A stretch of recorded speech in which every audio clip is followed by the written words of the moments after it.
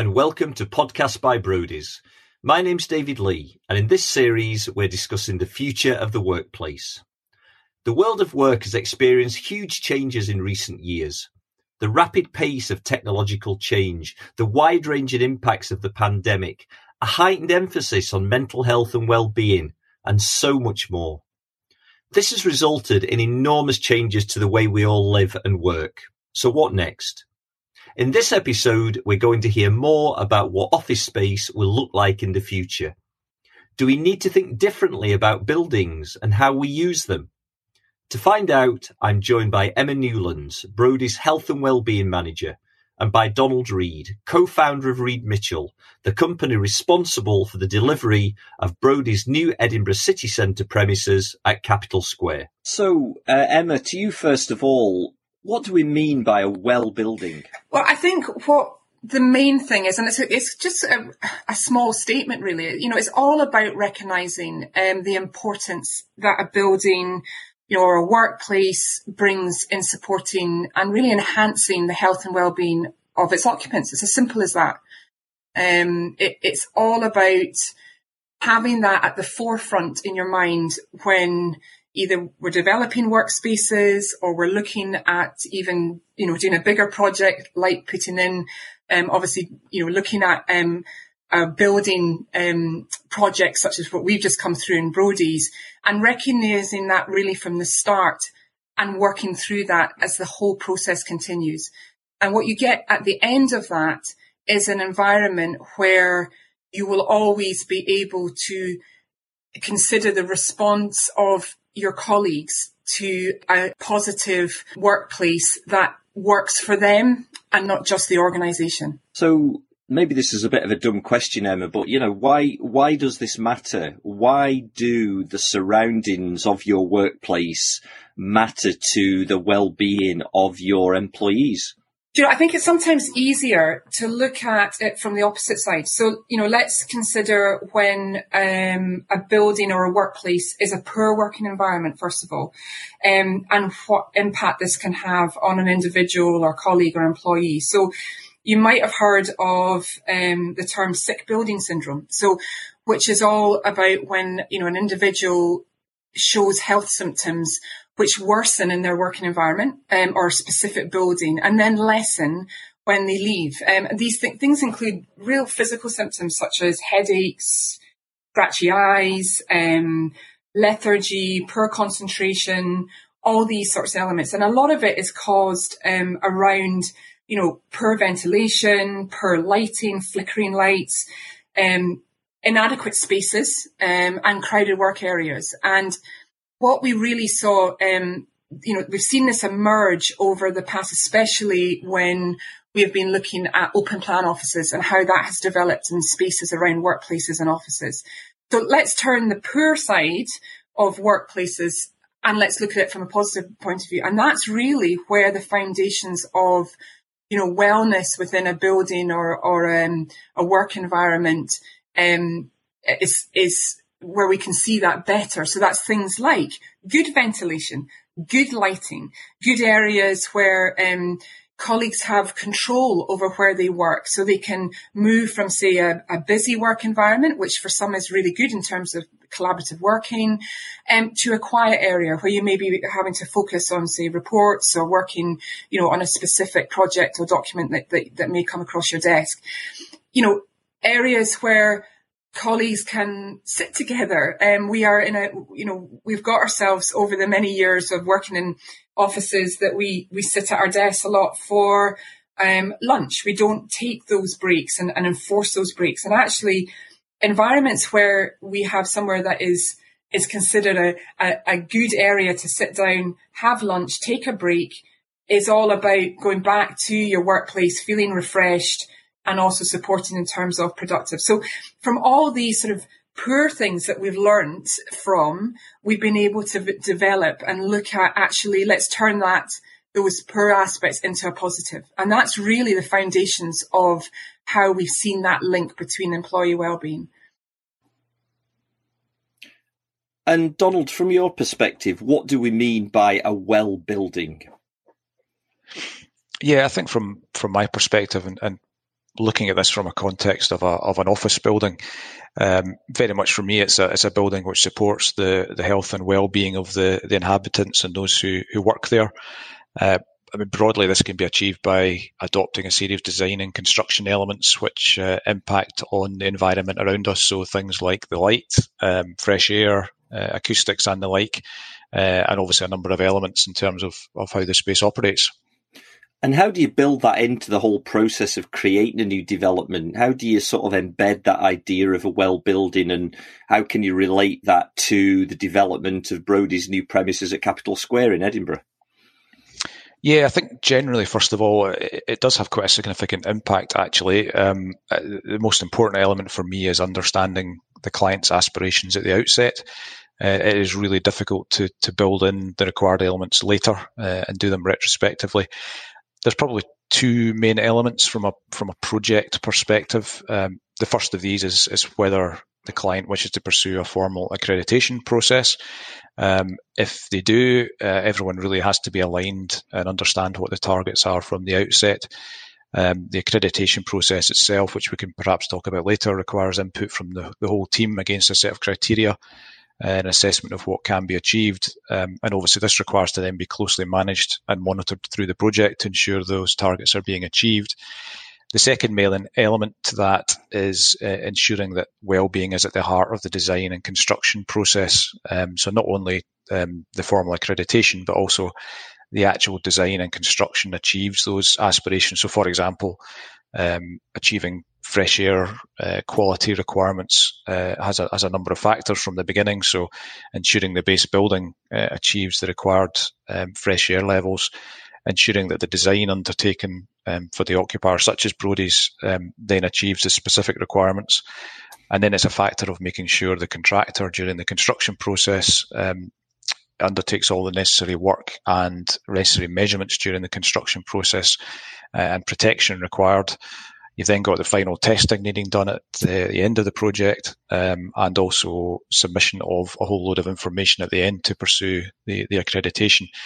I think in terms of how this related to the work with Brodie's, I think the first thing to say is the team at Brodie's were clear from the outset that they wanted wellbeing to be at the heart of the project, so that made our lives a lot easier. We agreed early in the process to pursue one of the formal accreditations, and then we worked really closely with the client team, and there was real strong interface with the likes of Emma and her colleagues, which wouldn't be normal on a typical project of this scale. Okay, and just something to pick up on there that you said, Donald. You said it's very difficult to do all this in an old building. So can you retrofit a building to make it a well building, or can you do it, or is it just much more difficult?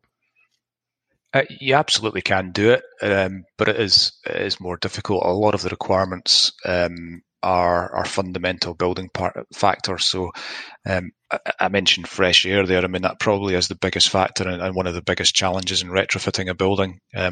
Fresh air design standards have increased over the years, just generally actually in order to achieve building regulation requirements. So you're talking about bringing much more fresh air into a building, which can have pretty significant impacts on the building you're working in, more risers, bigger ventilation ducts and the like.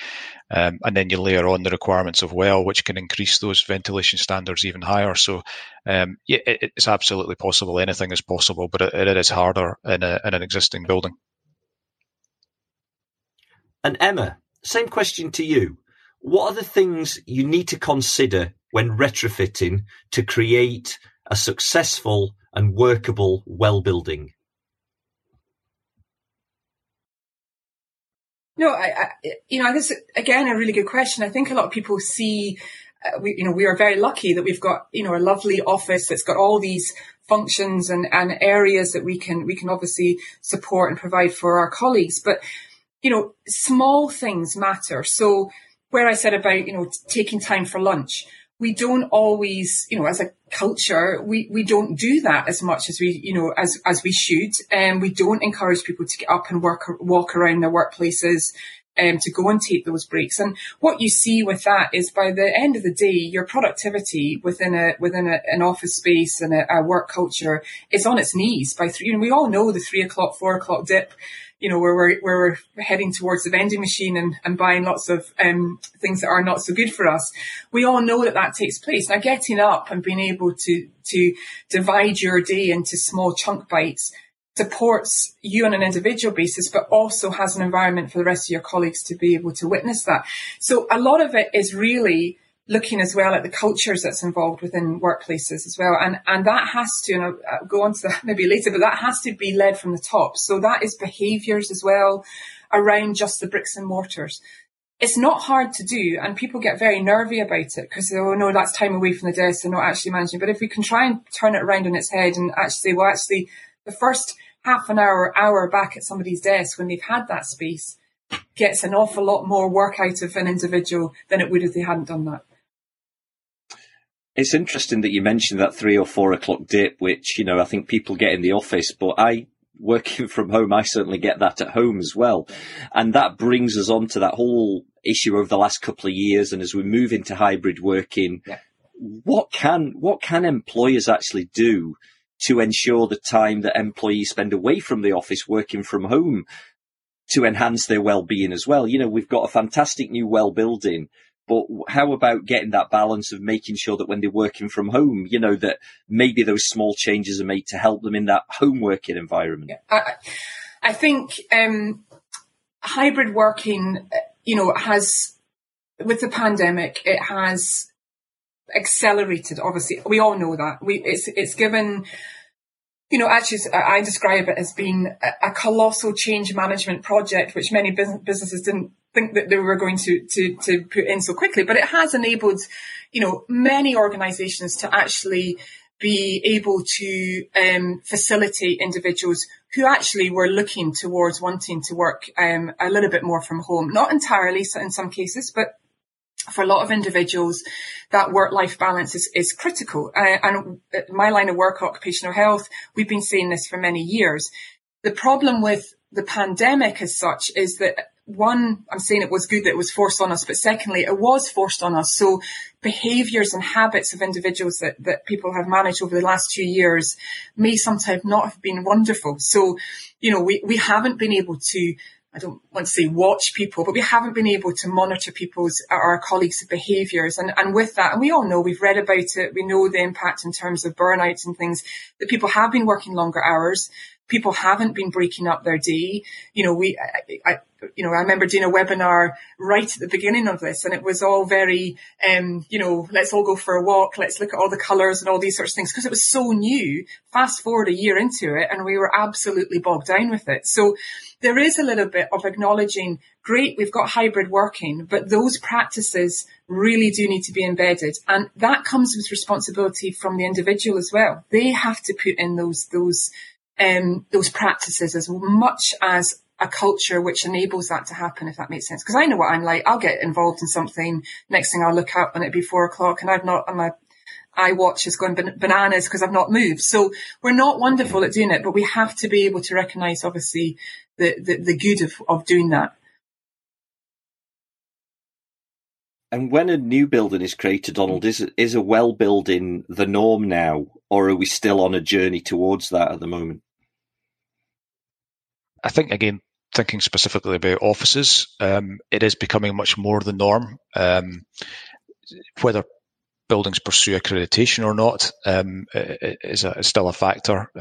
Many buildings don't, but certainly personally working on a development at the moment, and well ready is very much the focus. So ensuring that the building can accommodate a tenant's requirements when they come in. So ensuring the necessary air capacity, light levels, acoustic performance and the like. So building the development in a position that it is ready to accommodate those tenants' requirements and that accreditation if they so wish. Okay, and you've talked a couple of times about accreditations there. So what's out there at the moment? What are the main accreditations available for well buildings at the moment, and how are they measured? Yeah, there are probably two main accreditations. One that I've worked with closely on with Brodie's, and another, The first of those is the WELL Building Standards, which is operated by the International Well Building Institute in the US. It's probably the most robust of the accreditations, with different ratings of bronze, silver, gold and platinum. Each of the projects is measured against 10 criteria with a number of preconditions that need to be achieved, and then optional conditions which determine which rating you achieve. So criteria will include things like air quality, water quality, light, thermal comfort, sound. But probably one of the biggest differences now when looking at WELL as opposed to previous accreditations is the integration with the actual operational factors. So both in terms of how the space is used, such as, movement factors, such as trying to encourage use of stairs rather than lifts, things like that. But also in terms of company policies, such as mental health policies and the like. So really integrating the operation of the business with a project-specific factor. So working with Brodie's on Capital Square, we're pursuing the WELL building standard at platinum level. And we're presently working through that accreditation process with the IWBI audit team due to visit soon, to assess the project and the wider business policies. Probably the second main accreditation being used in the sector at the moment is Fitwel, which is also out of the US. Actually, it's operated by the Centre for Active Design. Slightly lighter touch than WELL building standards, but it's still recognised industry wide and very similar. It uses ratings of 1, 2, 3 star, and it works on 7 impact categories, such as instilling feelings of well-being, promoting occupant safety, increasing physical activity. So once again, you can see it's not just about the building itself and the design of the building, but it's also about how the business operates within that. Probably worth saying that both of those they are a significant investment by the client. They're not cheap, and they also require significant involvement and significant effort from the team. So it is a real commitment for those that pursue them. So you've talked there about accreditation. You've also talked about wider business policies, and you've talked about employee well-being. Is it difficult to get the balance of all of that together when you are creating a building to make sure it works with those wider business policies and it works for the staff? It needs to be considered very closely at the outset, I think, is the key thing for me. So it is very much a combination of both how the building is designed and the operational side. I think the way I would look at it is that the built elements are essentially a platform upon which you can build your well-being approach as a business. We often look at projects as being the be-all and end-all, but ultimately it's more about how a space is used and creating a space that then achieves the business requirements. So as soon as we finish the projects, that project then has 10, 15, 20 years operational life with that business. So the building itself and the design is very much the platform. So getting that right at the outset. But I think what we've learned on the well-being approach is it is critical they run hand in hand through the design and construction process. So much more involvement, for example, with the likes of Emma and our human resources colleagues within Brodie's, something we would never really have beyond initial briefing stages, but they were involved through every stage, and making sure that the operational requirements they need to achieve the accreditation levels and just general business requirements are then designed into the project at the outset. Okay. And what about employers showing that they really care about this, that well-being isn't just about ticking all the boxes, but they actually do take it all very seriously, and that building is being designed as a well building for the employees' well-being? How can they show that? Yeah, I think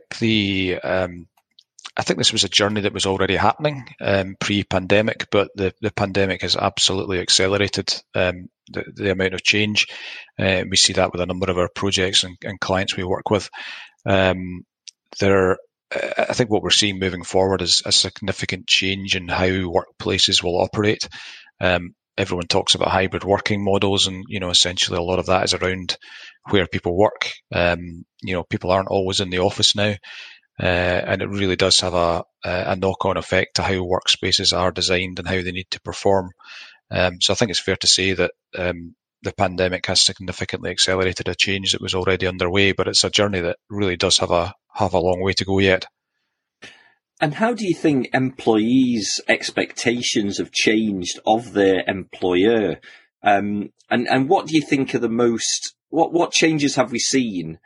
And what are the most important factors, do you think, in making employees feel happy and secure and physically and mentally well in the workplace?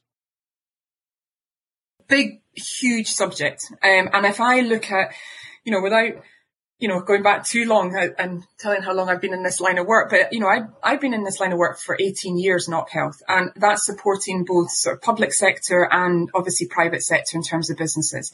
And people like me, in terms of occupational health, have been beating this drum for a very long time.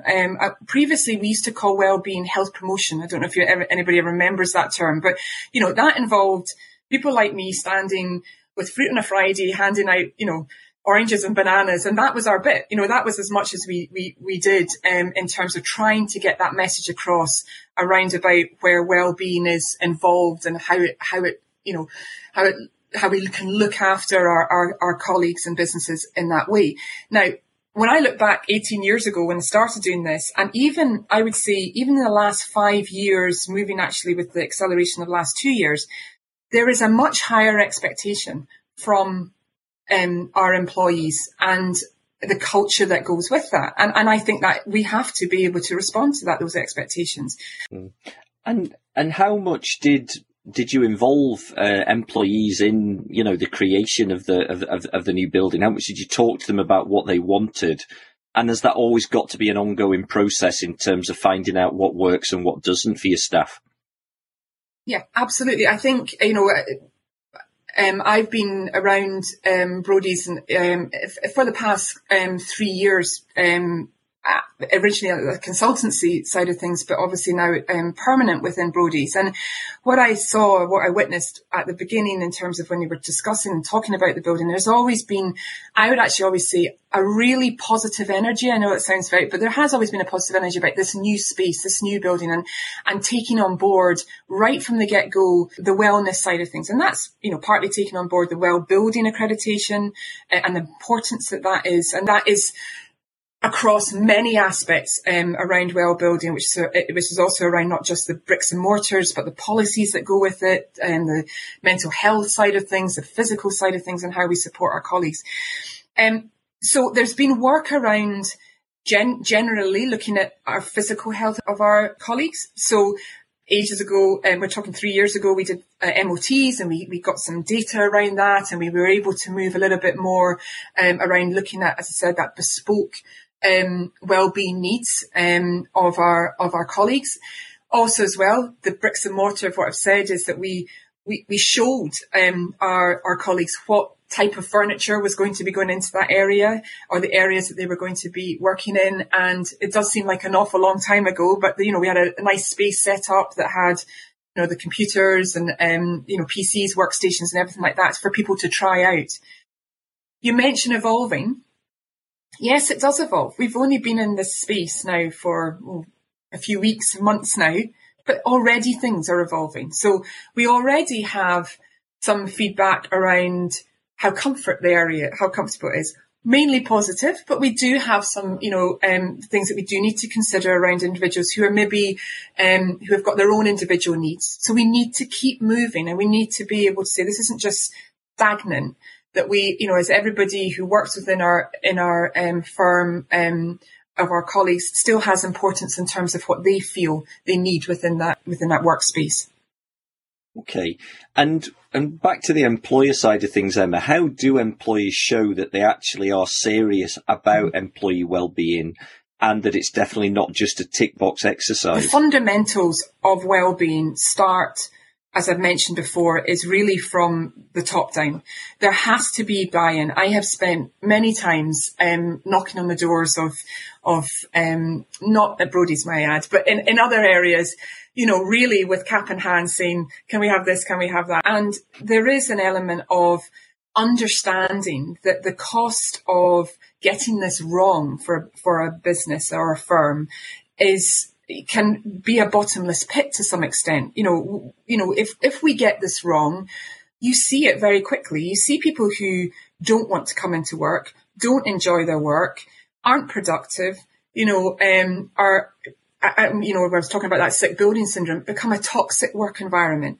And if we don't get a culture right that enables, from, as I say, the top down to walk the walk, talk the talk, to get that being part of what I'm talking about in the future into just everyday conversation, then we will never embed it right down, coming down a business or across a business as such.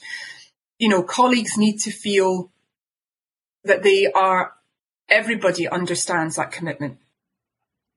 And what's your observation, Donald? I mean, Emma's talked about this as well, but about what employees want and whether their expectations of what they get from their workplace have increased, particularly as a result of the pandemic. What are the key factors, do you think, in making employees feel happy and secure and physically and mentally well in the workplace? I think the key thing for me, and kind of partly speaking as a professional delivering services to clients, and partly speaking, I suppose, as an employer as well, it really does need to come from the top. And I think we saw that working with Brodie's. Nick and the team at the outset were very, very focused on well-being, and it was number one on the priority list from the beginning of the project, which was great to see. It wasn't just an ability to go and pursue an accreditation to make the business look good. It was very much integral to the process. Yeah, the accreditation is used to measure and perform and demonstrate what has been achieved, but ultimately it was all about that leadership from the top and making sure, and I think it's pretty clear in a number of projects we do, that if that leadership isn't there from the outset and coming from the top of the business, it never really is achieved, whether that's sustainability aspirations or well-being aspirations. You really need that leadership from the top to pursue it at the outset and drive it forward. Do you see that more commonly now in projects, do you think? Do you think leadership teams are really getting this and understanding that they do really have to walk the walk and not just talk the talk? Yeah, I think so. And I think particularly post-pandemic, I think you really do see a difference in how clients are approaching their projects.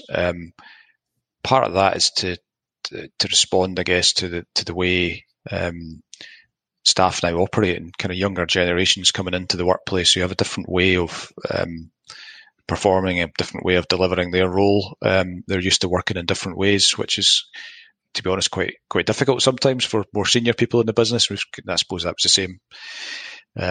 When I was young coming through, we were working differently to our older peers, and now it's the same again. The younger generations come through working differently. They don't necessarily want the same things as we did when we started out. So what we're seeing is a lot more flexibility, both in terms of HR policies and how people work and where they work. But also within the workplace, very, very much moving away. And we don't really do projects now which are filled with desks and have everyone working in a regimented fashion. It's all about flexibility. It's giving people spaces to work in and making them feel as if they've got the space to go to do whatever function they need to at that point in time. And finally, Emma, we've come a long way from Fruit on Fridays to really embedding this idea of well-being. Like you say, it's there, it's in the business. It's an iterative process, it's organic, it's going to carry on changing. Do you feel that at Brodie's, you get into that stage where you can really see it embedded right in the middle of the business? And do you still give people an orange and a banana on Friday?